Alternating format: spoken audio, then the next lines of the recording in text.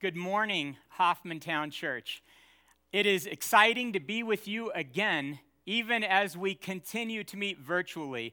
I know God has a lot in store for us in His Word this morning. Let's go ahead and just start out in prayer, and then we'll jump into what we're talking about today. Jesus, we are so thankful that we can gather here today as believers, and that we can be together virtually, even though we're not together in the same church. God, I pray that you would teach us today, that you'd lead us today, and that you would guide us today. It's in your name we pray. Amen. Well, all right. Today I'm going to be talking to you about the 4 practices of a superstar. And I'm going to tell you what I'm meaning by that title. We're going to be talking about a lot. It's going to be good. We're going to talk about exploding stars, movie stars, and shining stars, and so much more. But the reality is we are living in a very dark time. And that's no surprise to anyone. As the lockdowns continue, as we hear stories of the death toll mounting, as we have friends that are affected by it, that are sickened by it, maybe even friends that have died from it, as we continue to trust God with the trials and the troubles of being home and locked down, all these things can bear on us. These are dark times, and in the middle of these dark times, we as believers have hope that gives us peace.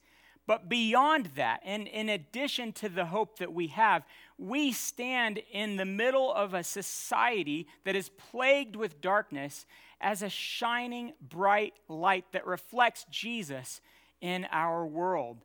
We're going to be talking about Paul's encouragement to the Philippians, where he told them that their lives in Philippi were a bright and shining light to the community around them.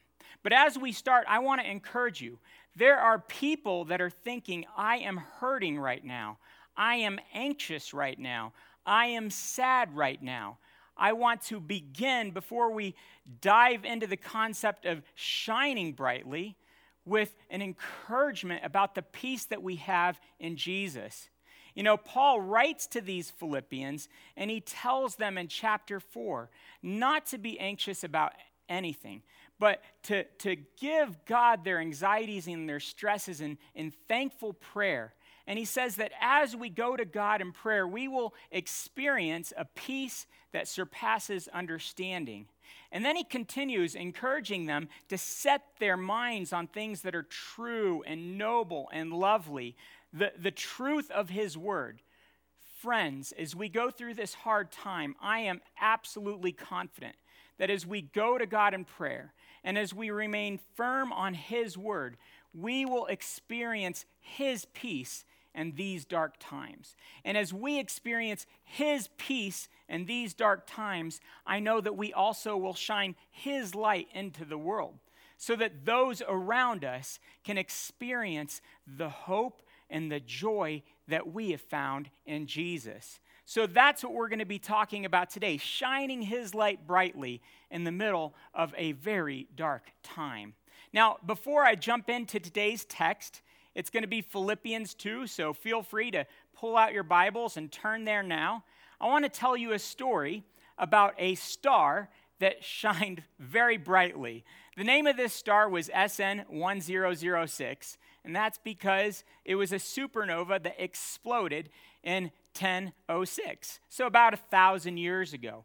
And this star illuminated the sky. It was visible even in the daytime for weeks. At night, they said it was almost 3 times as bright as Venus, the morning star. It was about 1/4 the brightness of a full moon. It was inescapable. There's no way that you would not have seen this in the sky had you been living in 1006.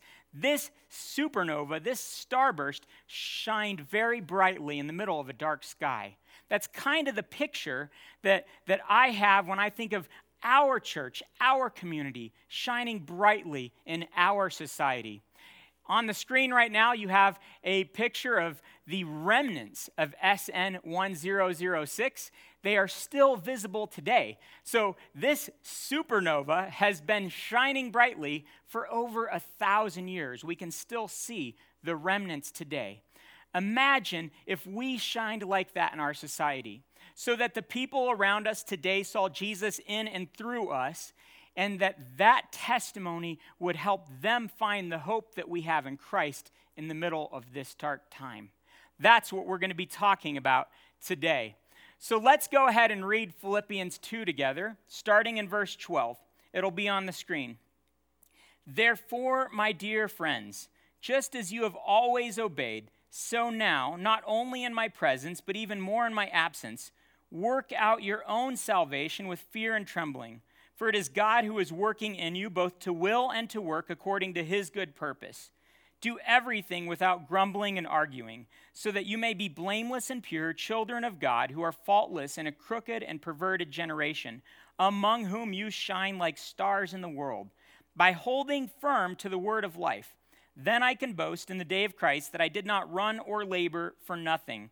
But even if I am poured out as a drink offering on the sacrificial service of your faith, I am glad and rejoice with all of you. In the same way, you should also be glad and rejoice with me. This is an incredible passage in Philippians. You see here a picture of the ruins of Philippi today. If you were to walk into the city, this is what you'd see today, the ruins of that city. They're more than just this picture. This area was first conquered by Philip of Macedon, the father of Alexander the Great. You're looking at a picture of Philip and Alexander right now. I think this is the first actual official selfie of the family from that time. But this is a picture of a fountain that shows the depictions of Philip of Macedon and his son Alexander. It was a wealthy place that was surrounded by gold mines, a very strategic area. It was in between what is today the capital of Albania and Istanbul, Turkey. So it was right smack in the middle along the Via Egnatia tradeway. It was a very strategic location. It was first conquered by the Romans in the Third Macedonian War in about 168 BC.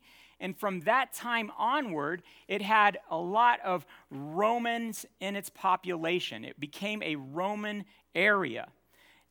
Many years after that, in 42 BC, Mark Antony and Octavius, who later was Augustus, you'll hear about him later today. You're seeing a picture of Augustus right now. Later, Mark Antony and Octavius, they came and they conquered the forces of Brutus and Cassius in this place, who had assassinated Caesar. And when they conquered their forces in this location, they colonized Philippi with even more Romans. So this became a thoroughly Roman area. And Luke actually says that in Acts 16 when he describes coming into Philippi. It's the only time that he ever applies this to a location. He calls it a Roman colony. So this is a very Roman place. Before you know it, we're going to be celebrating the 4th of July. Some of you might be singing, "I'm proud to be an American." I can almost envision these Roman citizens of Philippi singing, "I'm proud to be a Roman." That was the culture here. They were proud about their Roman citizenship, and everything that they were doing was to show everyone how Roman and how wonderful they were. Now, let me tell you what happens in Acts 16. Paul and Barnabas have just split, and Paul took Silas with him. And then shortly after Paul takes Silas, he brings on with him Timothy. So Timothy joins them in Acts 16. We read about this in Lystra in southern Turkey. And after Timothy joins them, the next time he's mentioned is actually in Acts 17:14 in Berea. So we know, even though there's no reference to him in Philippi in Acts 16, we know that he was there because he joined before and he was there shortly after in Berea. So we know that he was there. Also, when Paul writes the Philippians, starting in the very verse after the ones I just read to you, he says, "I hope to send Timothy to you soon." And he says, "You saw how he worked with me like a father works with his son." So the Philippians knew Timothy. I wanted to mention that because it's a side note that tells us the credibility of Scripture here. We can see in Philippians a story of Paul and Timothy that is accurately matched in Acts 16 and 17. We can see the reality of what's happening here.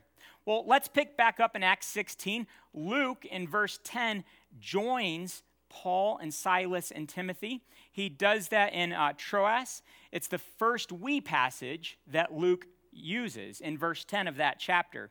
The four of them continue on to Philippi, where they go outside the city gates to a little river where some of the Jews would have probably been worshiping at that time. And they go and they meet Lydia. They share the gospel with her. Here is a picture of the modern day location where that would have happened, at this little river. It's been built up a lot, you can tell. They meet Lydia. They share the gospel with her. She puts her faith and trust in Jesus and comes to know him. Shortly after that, as they're in the city, you can see more ruins of Philippi here. This is the area of the Agora where there would have been shopping and business and things like this. As Paul and his companions are traveling through that area, they cast a demon out of a young lady. The owners get absolutely furious. There's a revolt. The authorities take Paul, put him in prison, beat him and Silas. It's a hard thing. But all throughout it, Paul remains firm. A church is born. And years later, he writes the book of Philippians that we have today to this precious little church in Philippi. Kostenberger, Andreas, and Kellum describe the book of Philippians this way. Paul's main purpose in Philippians is connected with the main theme of the letter, partnership in the gospel and walking worthy of the gospel. Paul called believers to stand together as one in a battle for faith in the gospel by resisting false teachings that compromise the message of the gospel, by courageous suffering of persecution for the sake of the gospel, and by being undaunted in the proclamation of the gospel.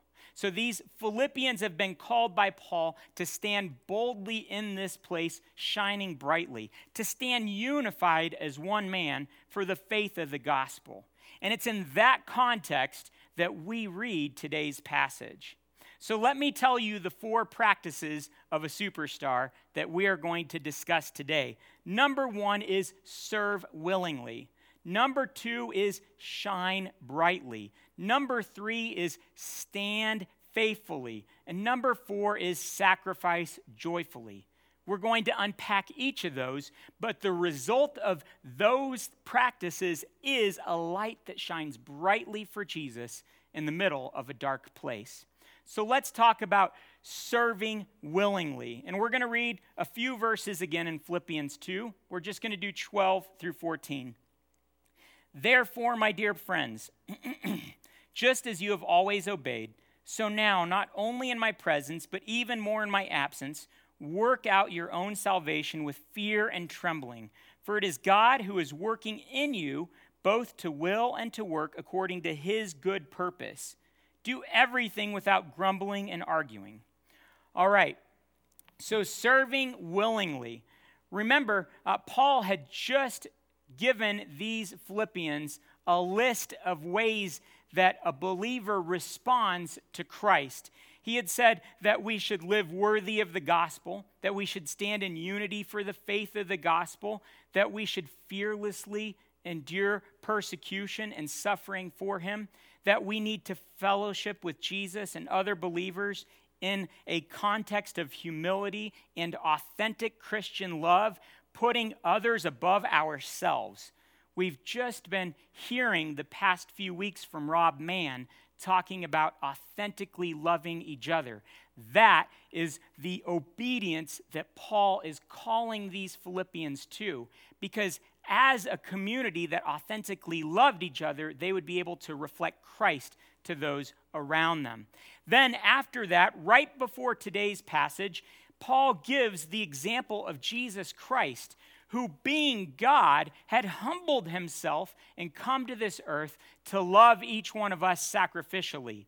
He tells the Philippian believers how they ought to obey, and then he gives Jesus' example of perfect, humble obedience as the one to follow.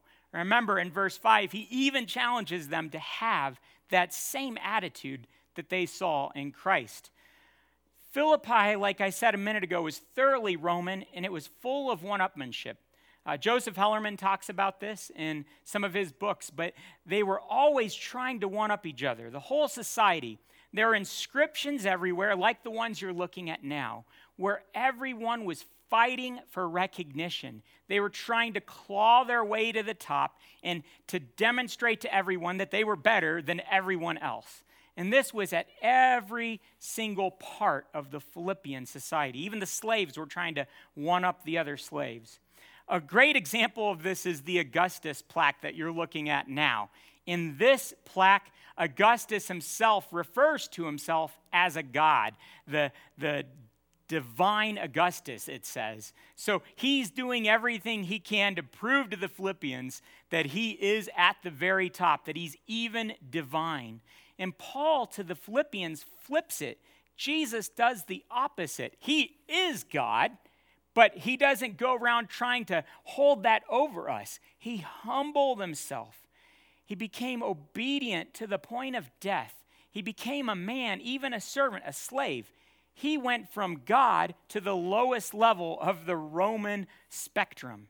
And he did it out of love for us. Now, Paul is encouraging the Philippians, we ought to obey in a similar way. We ought to serve willingly as we follow Christ, looking at his example. When we love like that, like Rob has been encouraging us, we will shine brightly in our society in a time when people desperately need to see that kind of bright light. So we are called to serve willingly. We are also called to work out our salvation in this passage as part of that obedience. Now, we work out not for our salvation.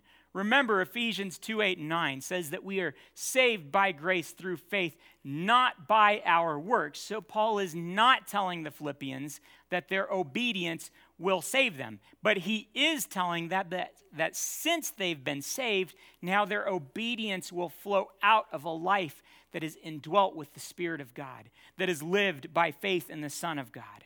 And he says that we do this with fear and trembling. I want to tell you a little bit about fear and trembling. First of all, the fear of God is a good thing. Remember, Proverbs 9:10 says that it's the beginning of wisdom. The fear of God is the beginning of wisdom. And Proverbs 10:27 says that it even prolongs the life. The fear of God is a good thing. It's not being afraid of someone. There's a lot more of a connotation of reverence and awe, and we'll explain that. But Paul tells the Corinthians in 2 Corinthians 5 that this was in 2 Corinthians 5:11, he says, since we know what the fear of the Lord is, we try to persuade men.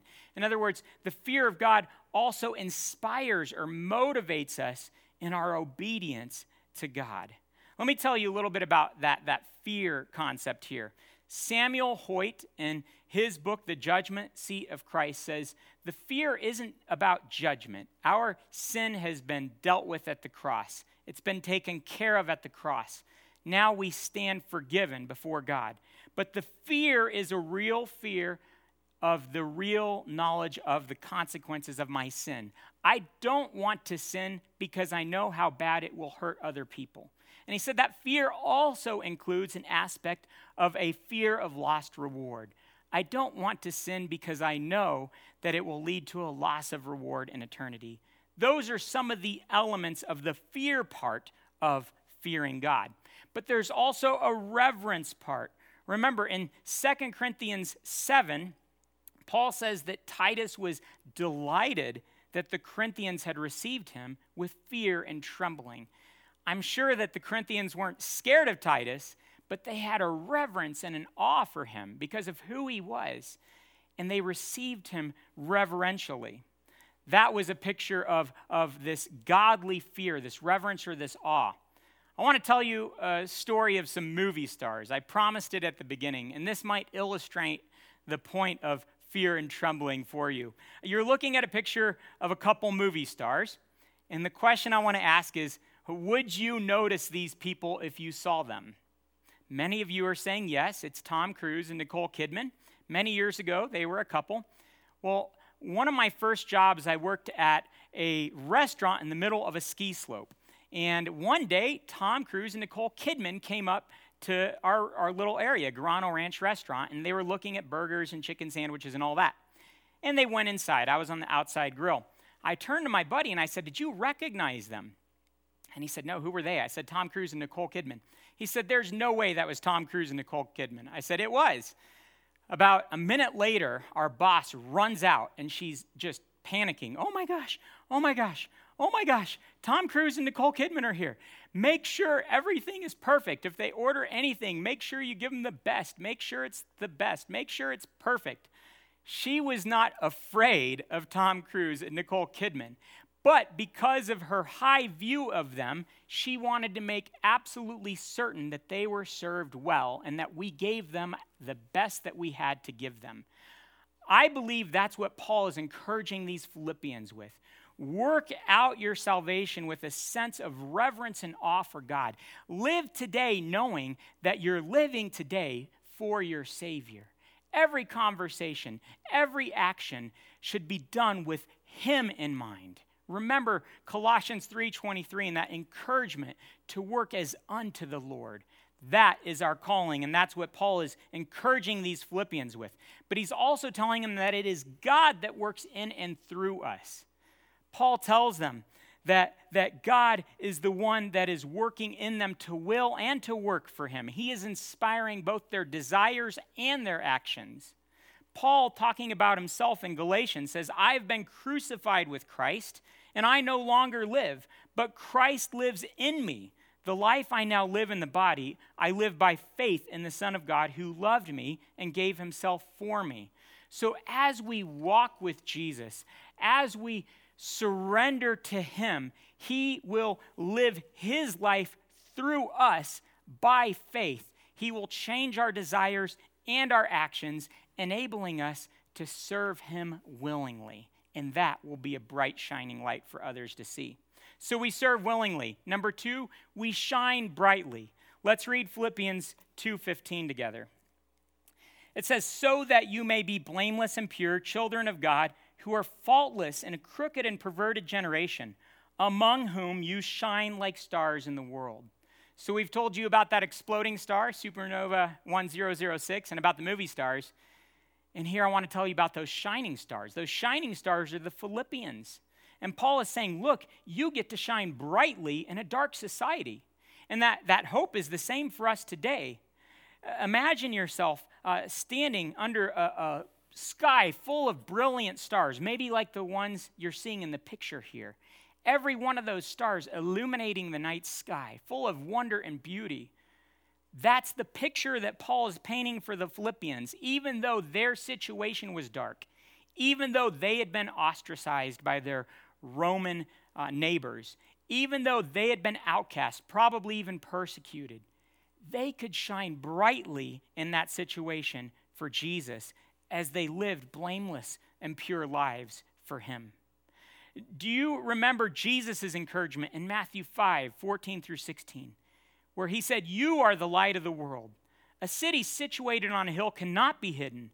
No one lights a lamp and puts it under a basket, but rather on a lampstand, and it gives light for all who are in the house.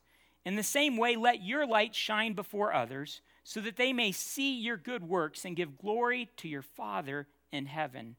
This is our calling today, to shine brightly for Jesus in the midst of a very dark society. And that happens as we live Christ-like lives day to day in our unique areas. Again, I got to reference Rob Mann's messages on love because they were so good. The reality is we need to listen, like he said. We need to overlook offenses, like he said. We need to value others, like he said. And we need to encourage people, like he said. Those things will lead to us shining brightly in this world. we also need to share with people the gospel, the same gospel that Paul had encouraged these Philippians to stand unified in and unified in proclaiming. That gospel is the good news that our world needs when it is inundated with so much bad news. I want to encourage you to share your testimony in this dark time, to share with others what Jesus has done in your life, and to do this holding firm to this word of God. Because as we hold firm to the word of God, we will shine brightly in this society. And that's the next thing that Paul goes on to say in this passage, is to stand faithfully. Let's read the first part of verse 16 here. He says, by holding firm to the word of life. He encourages them that they will shine brightly by holding firm to the word of life. There are different ways that this has been translated, and for good reason. The Greek isn't extremely clear here. Sometimes it's translated hold fast, hold on, hold tightly. Other times it's translated as hold forth or hold out. It doesn't matter that there's a little ambiguity here because the principle is the same either way. As we hold on to this word, we will inevitably be holding out this word. As we hold on to this firmly, as we live by this word, as we find our peace in this word, as we find our security in this word, as we remain in this word, our lives will be a bright, shining light for those around us. So we need to stand faithfully in this time. We need to hold firmly to the word, and we need to hold the word out as well. They go together. You cannot separate them. As we do that, we will be a light reflecting Jesus in our society. Let me tell you a little illustration. I told you how I worked at Garano Ranch Restaurant in the middle of a ski slope. I used to snowboard a lot. Here's a picture of me snowboarding many years ago. I'd probably die if I tried to do that today.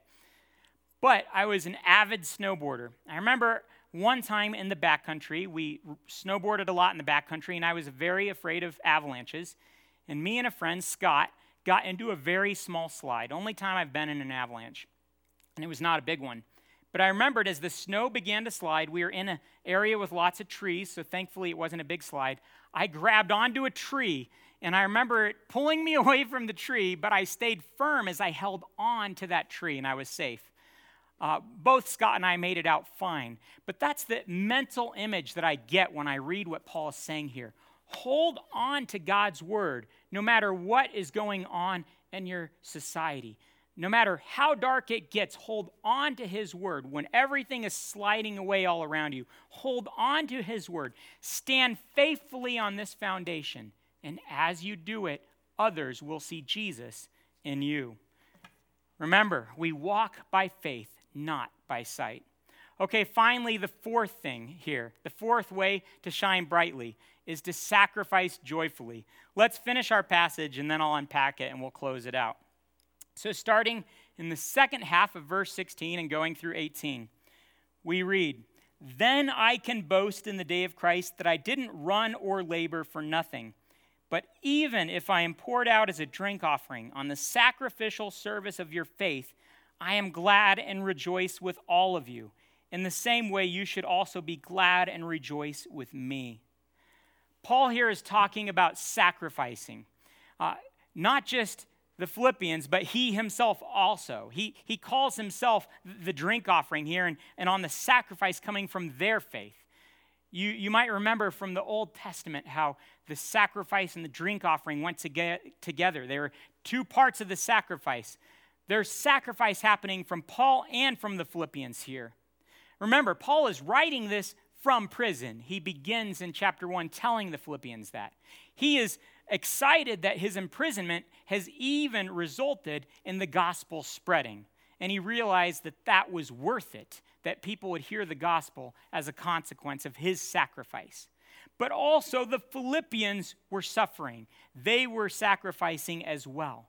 And in the middle of all this sacrificing, to sacrifice joyfully, Paul says that he is glad, and he encourages the Philippians to rejoice with him. I want to back up. Paul tells the Philippians in 1:30, He says, the same struggles you saw that I had. Remember in Acts 16 how he was imprisoned and beaten? I mentioned that at the beginning. Paul did not have to endure that. He was a Roman citizen. We actually see that when he gets out the next day, and the authorities are terrified that they treated a Roman citizen that way. I've often wondered, why didn't Paul pull the Roman citizen card a day earlier and say, stop beating me, I'm a Roman citizen? One commentator I've read said he did that to give an example to the Philippians of joyfully sacrificing, willingly sacrificing. He wasn't going to call them to sacrifice, but not show them an example of his own sacrifice. So he tells them, the same struggle you saw I had. And he's continuing to demonstrate that example for them. Another point of credibility, Lydia McGrew mentions this. When Paul talks to the Thessalonians in 1 Thessalonians 2:2, he talks about how he was mistreated in Philippi, which again we see in Acts. And remember, Thessalonica is where he visited right after he had been treated horribly in Philippi. Again, we see this credibility of Scripture here. Right now, you're looking at a picture of what archaeologists and scholars believe is the prison where Paul was imprisoned in Philippi. This is probably where that happened. So the Philippians had watched his example of trusting God in persecution. They knew that he was continuing to trust God with his current persecution and imprisonment, that he saw the vision in it, that he saw that God was bringing good out of it. And now he's encouraging them, you also sacrifice joyfully in this time. See, this last picture I want to show you is a picture of a train where I was very close to this area. It's about 150 miles away from Philippi. I've never been to Philippi, but in this train. And I've shared this story here before, but it's perfect here as far as dealing with corrupt border officials or corrupt officials of any kind like Paul had dealt with here. We came to the border between Bulgaria and Turkey, and a border agent wanted a bribe, and we wouldn't give him the bribe, and he stopped the train, and it was a horrible fiasco. It lasted about 45 minutes. I was really scared. I didn't know what to do. In the middle of this time, a bunch of the people in the car took up a collection. We were broke at the time. It was a funny story.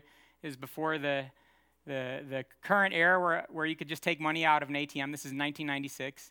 And they made a collection for our family in the train and paid off the Border Patrol agent. And afterwards, we all said, how can we pay you back? And they said, don't worry about it. We work at a counterfeiting factory, and what we gave them was actually counterfeit money. It was a hilarious story of how God rescued us from a corrupt Border Patrol official real near this place.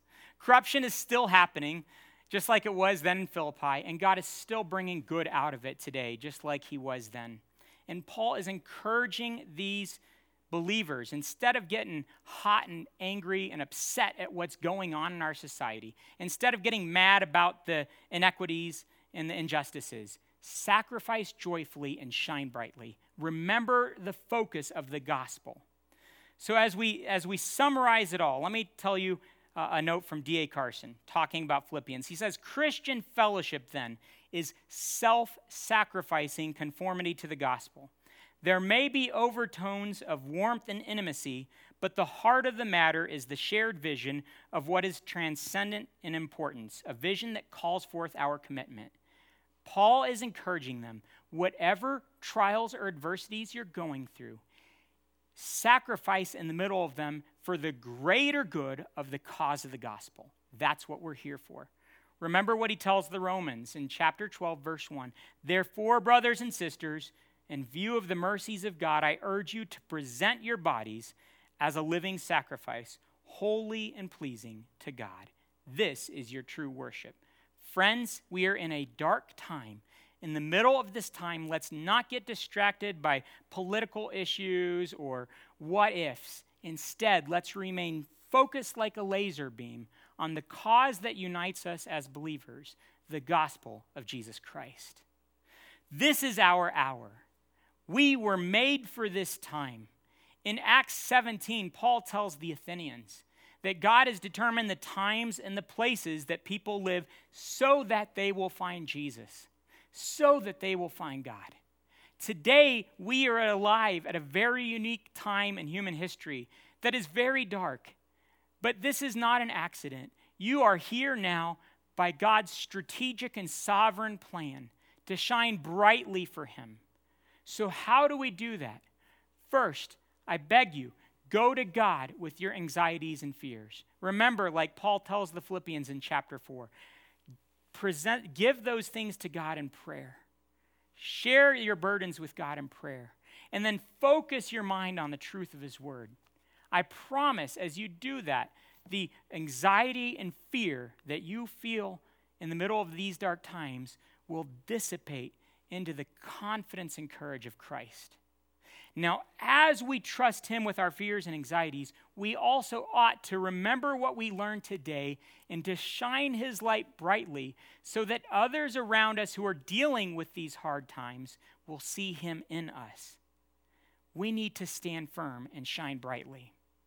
Listen, if you don't know Jesus and you're feeling the anxiety and stress of our times, the Bible is clear that you and me are sinners and that our sin has separated us from a perfect God, and that left like that, we would be separated from him for all of eternity in what the Bible calls hell.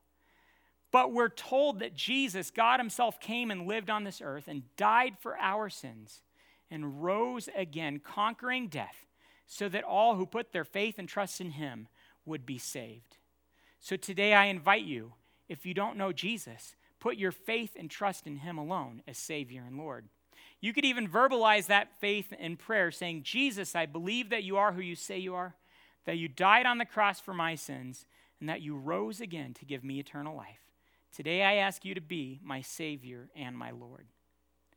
Well, friends, this is our hour. This is our time. It's dark, but we get to shine brightly. I know that as a result of our following Jesus today, many will hear the gospel and come to know him.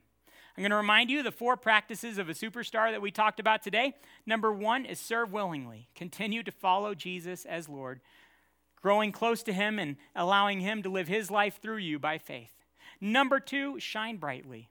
Continue to love each other in a way that shows him to the world and share the good news of the gospel that has saved you.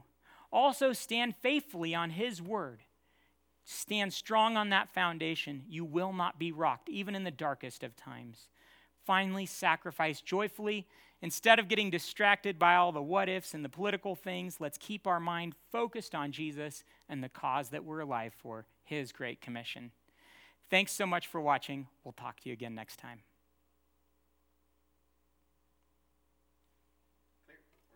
Cool. Hey, thank you.